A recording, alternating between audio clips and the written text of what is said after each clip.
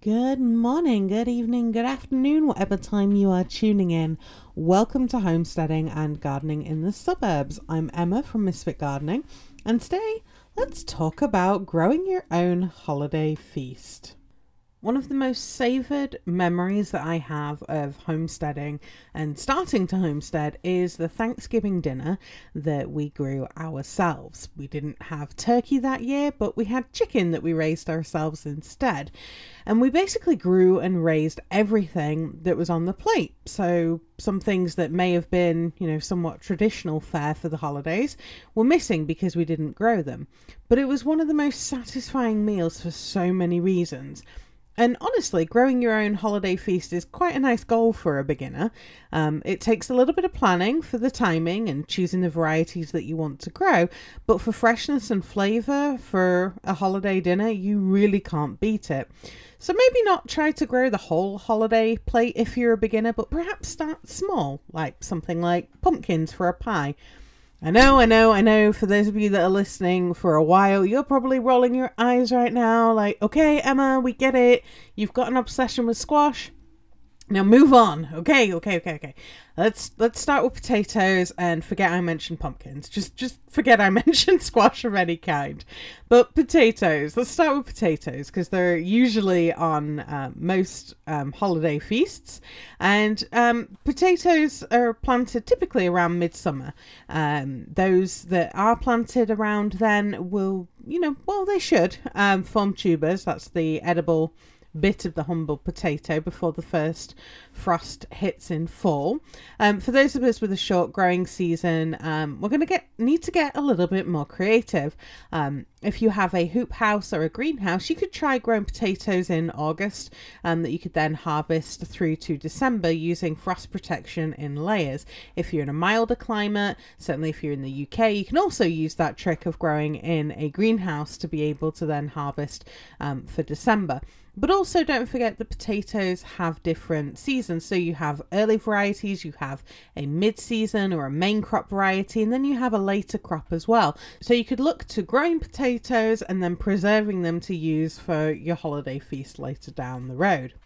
Now let's talk about before I move on to sweet potatoes, let's talk about an old farmer's trick in the UK, and that was to harvest potatoes in October before winter rain and stuff arrived.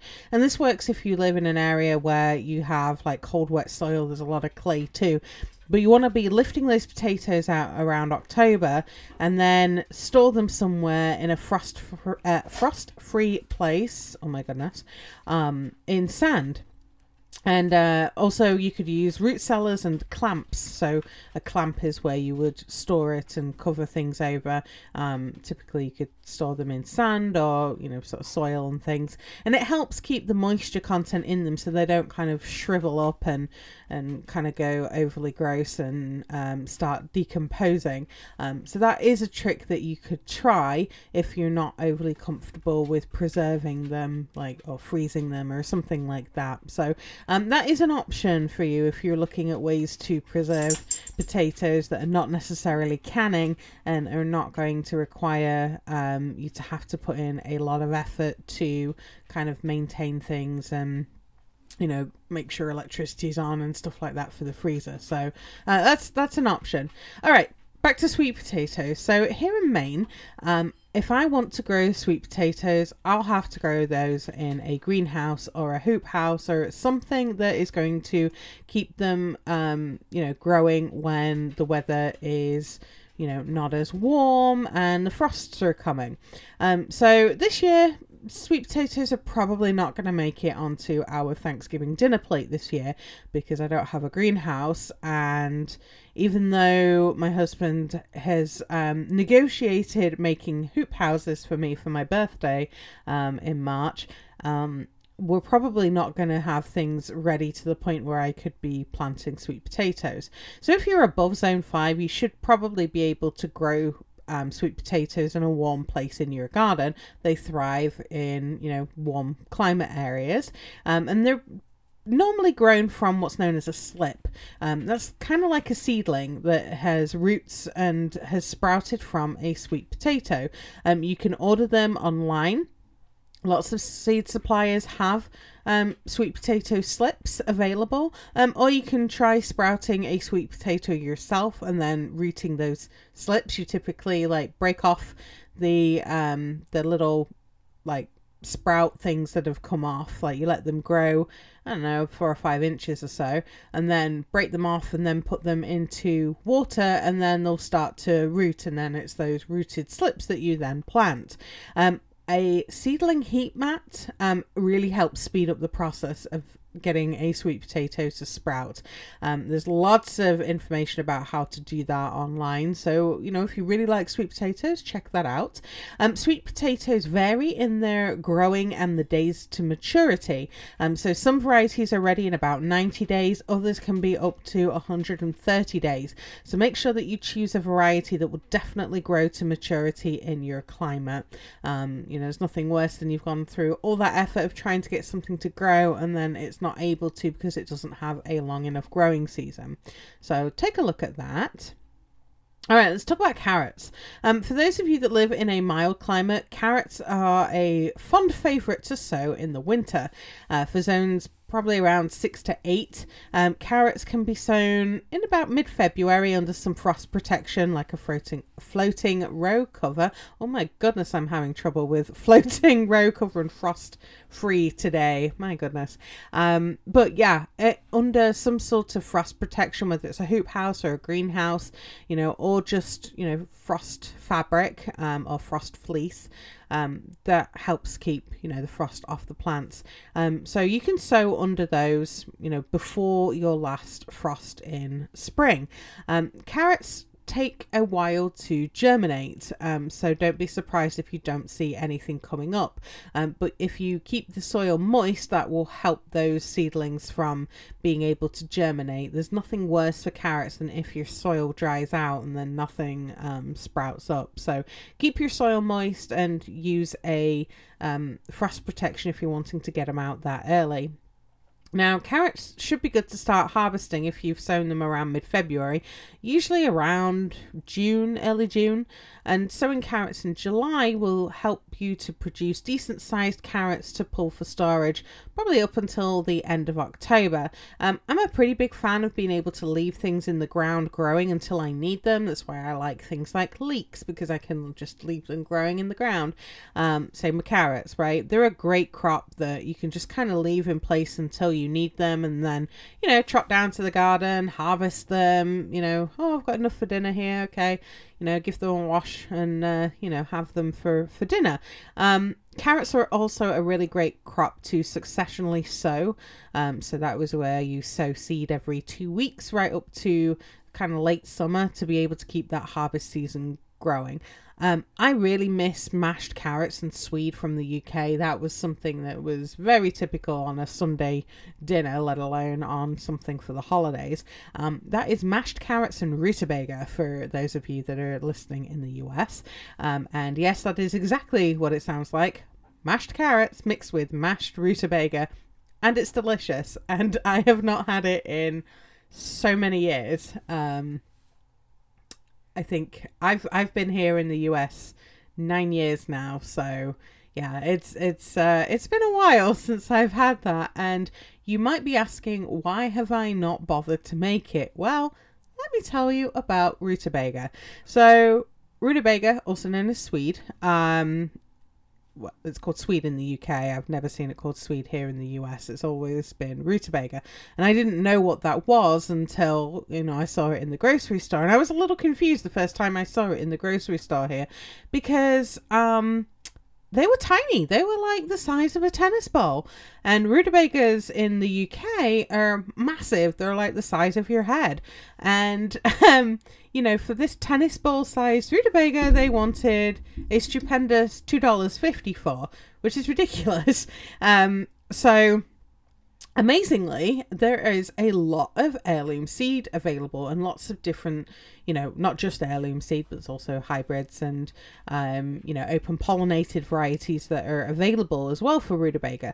So I remember taking my husband to the supermarket in England when we visited not long after we got married, and he saw the size of the rutabaga and the parsnips there. He was totally gobsmacked. He couldn't believe how big these things get. So, one of the things that we decided to do was we were going to try and grow them, and we had pretty successful crops growing them, even, in Utah with, the weird weather that we had because, we're at an altitude.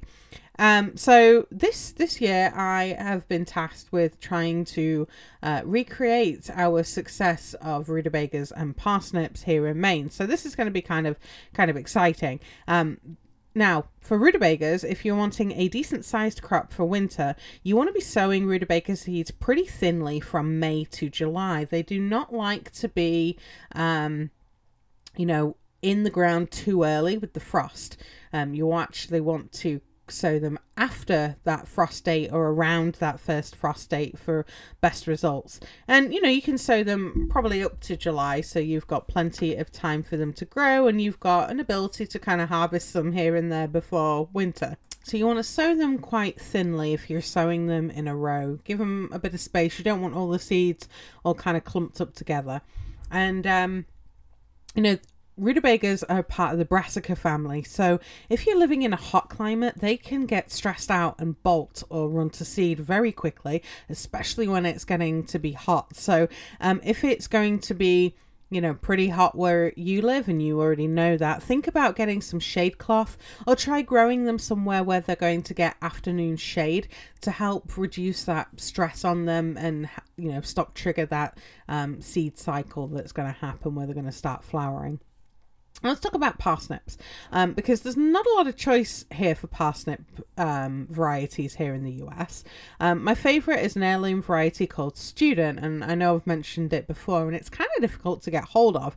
I've actually only got a few seeds left, and I am really, really hoping that my travels across from Utah to Maine when it was kind of hot in the car, I'm really hoping that I've not ruined the seed actually. So I'm really hoping that I can save seed from them next year. Parsnips, like carrots and like members of the Brassica family, are biennials. So they don't produce seed until their second year. They need to go through a vernalization cycle. So they need to go through a winter where it is cold to then trigger the seed starting or the flowering to happen. Usually, obviously, in some cases when plants get stressed out, things like cauliflower, stuff like that, they'll often start sending up flowers and things. So I'm really hopeful that this seed is good and I can get it to grow. But parsnip seed's pretty finicky at the best of times. It is a seed that rapidly loses its germination ability.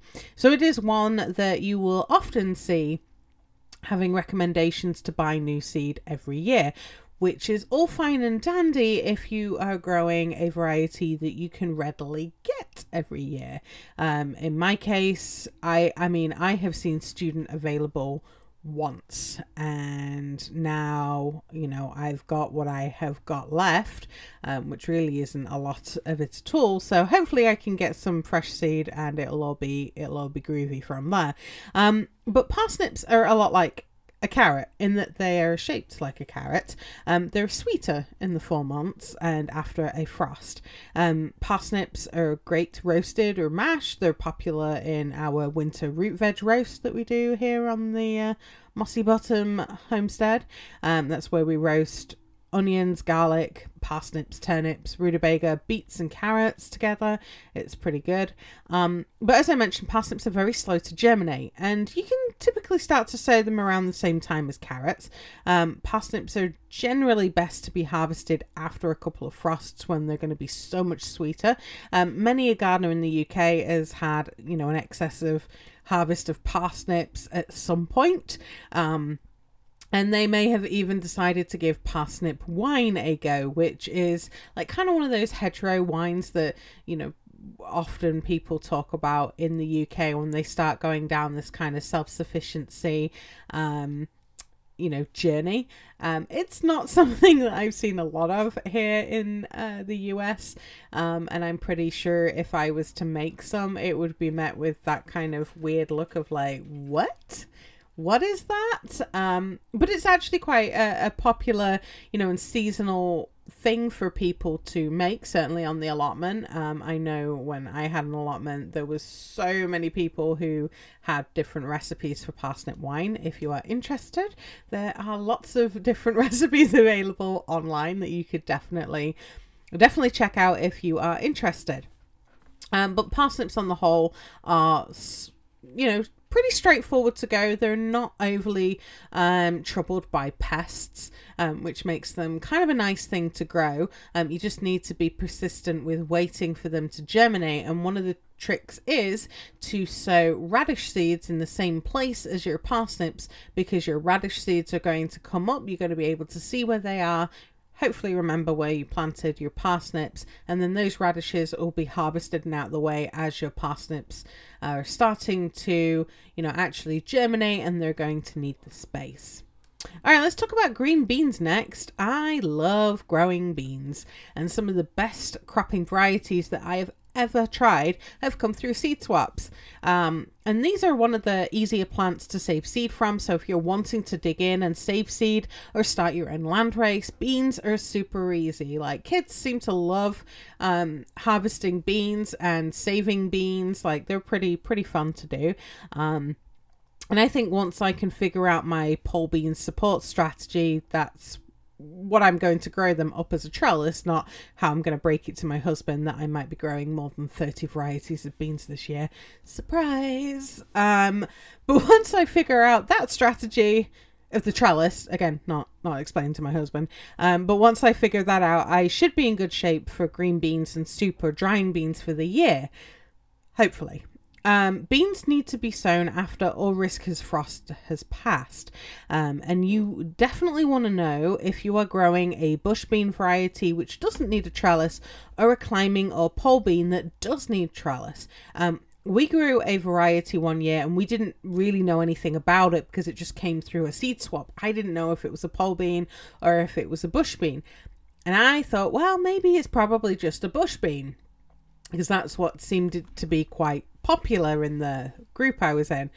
It wasn't. It was a pole bean, and I had this like weird, meandering mess of beans growing in my raised bed because I didn't have anything that I could grow them up. So definitely try and do a little bit of research before you plant them and figure out if it's a bush bean variety or a pole bean or a climbing bean, and if you're going to need a trellis. I actually quite like pole beans. I much prefer pole beans, even with the added hassle of trying to figure out, what am I going to grow them up? Where am I going to grow them? I get a lot more in the space that they take up in the ground, and they tend to be able to crop over a season, so I can get several harvests. When I was growing beans up and over cattle panel trellis in Utah, like, I was able to go out pretty much like every couple of days and grab a couple of handfuls of green beans to have for dinner. It was pretty good, and it still left more than enough to then harvest to fill 2 or 3 quart size jars or more, the half gallon jars, full of seeds, for drying beans later. So I much prefer pole beans. But I also loved seeing, hummingbirds come to visit my runner beans and the bumblebees and stuff that were there. So I love growing beans. But beans also have a range of days to maturity. Some start producing harvests within 65 days. And what tends to happen is your bush bean varieties are more quick to crop than your pole bean varieties. So other varieties are, 90 days, even longer than 90 days in some cases, 120 days. Drying beans have a longer number of days to maturity, often listed on the seed packet, because you have to wait until the pods are dry and crispy to harvest as a dry bean. So sometimes it's not overly clear on a seed packet if that day to maturity is whether it is at the green bean stage where you could, pick it fresh, or if it is towards a drying bean stage. So it's a good idea for you to start kind of recording some of these things if it's a variety that you're going to be, that you enjoy and you like to keep growing. Maybe take notes in your garden journal about when, these varieties tend to have these different stages, so you can kind of start to plan on, okay, this is when I should be getting my first green bean harvest, and like 2 or 3 months later, this is when I can start to expect my soup bean harvest. Let's talk about garlic next. I know it's not strictly a vegetable per se. I mean, if you ate a lot of it, you'd keep the vampires away. But garlic is one of the easiest plants to grow. And I mean, really, you plant out the cloves October to February, and then harvest from June to August when the leaves have turned yellow. I never had to buy garlic when we lived in Utah, and I would plant my cloves around October, beginning of November, around then. And then from Independence Day, I was harvesting garlic, and it was so much better than the stuff that was bought in the store. Curing the bulbs helps them keep longer and not go bad in storage, but just like all the other varieties, there are some varieties that keep better than others. But there's also different types of garlic, and some that are better suited to your region, kind of like onions. So if you're in a southern state, then a soft neck garlic variety typically does better in those hotter climates than a hardneck variety. A hardneck variety does much better in, cooler northern states. So have a look and see what variety of garlic is recommended for where you are, and try giving some a go and growing some this year. It's kind of fun to, plant something that kind of late in the season, and then sometimes if you haven't taken good notes about where it is, you'll kind of see these things kind of crop up in the garden bed and be like, what is that? And then if you kind of smell the leaves, they smell a little garlicky, so like, oh okay, I remembered what this is now. But they're pretty robust and relatively hassle-free to grow in the garden. So as a beginner, try growing some garlic. That's often a good one to start with. Now let's talk about onions. I am in a region where long day onions are grown. Now, as I'm recording this, it's end of February, beginning of March. I'm in a region where people are probably starting to sow their onion seeds about now. I've started some a bit earlier, okay, like December. I'm saying I did it as an experiment, but let's be honest, I was going a little crazy and I was wanting to sow some seeds. And certainly in milder areas, sowing onions in December is, pretty normal to be doing, because you're able to transplant them out a lot sooner. Now I've got quite tall onion seedlings and it's still like 2 feet of snow on the ground. So my bad. Talk to people, talk to local gardeners, ask them when they start to grow stuff, and start to get an idea of when people typically are growing things, and then you can use that to then help base when you should be starting plants growing. So now, even though I've got these slightly bigger plants, seedlings, to try and figure out what I'm going to do with, all is not lost, because onions are actually pretty hardy, and if I can get a garden space made, or a planter or something filled with some compost or whatever, I could actually get these out and under some level of frost protection a good couple of weeks before the last frost date in spring. So it does give me some ability to have a little bit of flexibility, even though I've got these seedlings that are kind of getting huge at this point. But now is when I really should have been starting my seeds for onions is in March. So learn from my mistake there if you are in a region like mine. But the good news, you can use a few different tricks to growing onions. Onions from seed are obviously going to take a lot longer, but you can also grow onions from a set. And a set is it's basically a baby onion, and they're typically planted out from March through to May, depending on when your last frost date is. The good news, a bit of floating row cover is going to help protect those seedlings from the frost. So that's going to help you get your plants out a bit sooner. And really, you just kind of let them do their thing, and onions are harvested when the leaves turn yellow and they start to droop over. And then you typically would leave them in the ground for a week or so after that has happened to cure a little bit in the ground, and then you would carefully pull them up and put them somewhere where they can dry. And then you can use them throughout the fall and the winter.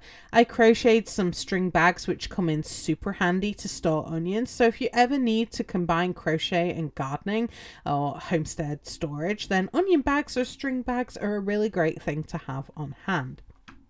All right, let's talk about Brussels sprouts very briefly. You want to be sowing Brussels sprouts from February to April in northern states, and then transplant the seedlings around May to June. Southern states, you guys can plant these out to grow through fall and winter quite happily. Sprouts will start forming September through to February, depending on when you planted your Brussels sprouts. And Brussels sprouts have a long growing season, and the sprouts themselves mature slowly over time, and they kind of mature from the bottom up. So you want to be growing a number of plants and then harvest, the lower sprouts from a number of plants rather than stripping the whole stem in one go, because you'll end up with kind of a couple of bigger sprouts, and then the majority kind of being these teeny weeny things that are not really worth your time. And you don't want to be cutting the stem until you've harvested all the way to the top. So that's why sprouts have such a long growing season. They're also a very hungry crop, so they really love to grow somewhere where there's a lot of organic matter that has been added in there, so a lot of well rotted compost, and they're a perfect crop to follow on where you have been growing beans. And the last veg that I'm going to talk about, because I promised you that I would spare you from pumpkins, is corn. And you can grow a late season variety to have fresh corn later in the season, or you could grow an early sweet variety and preserve them. There's so many varieties of corn that are out there to try. I like to try short season or regionally adapted varieties, so you could look for those in seed swaps near you, or check out your favorite seed supplier. Remember that there are sweet corns, which are sweet, but also field corn varieties, which include things like flour corn, dent corn, and flint corn, which are tasty but will need some cooking or further processing like grinding to be able to use in the kitchen. So I want to hear from you. What are you going to try and grow for the holidays? Let me know in the Facebook group, and until next time, I hope your garden grows beautifully, and I will see you all next week.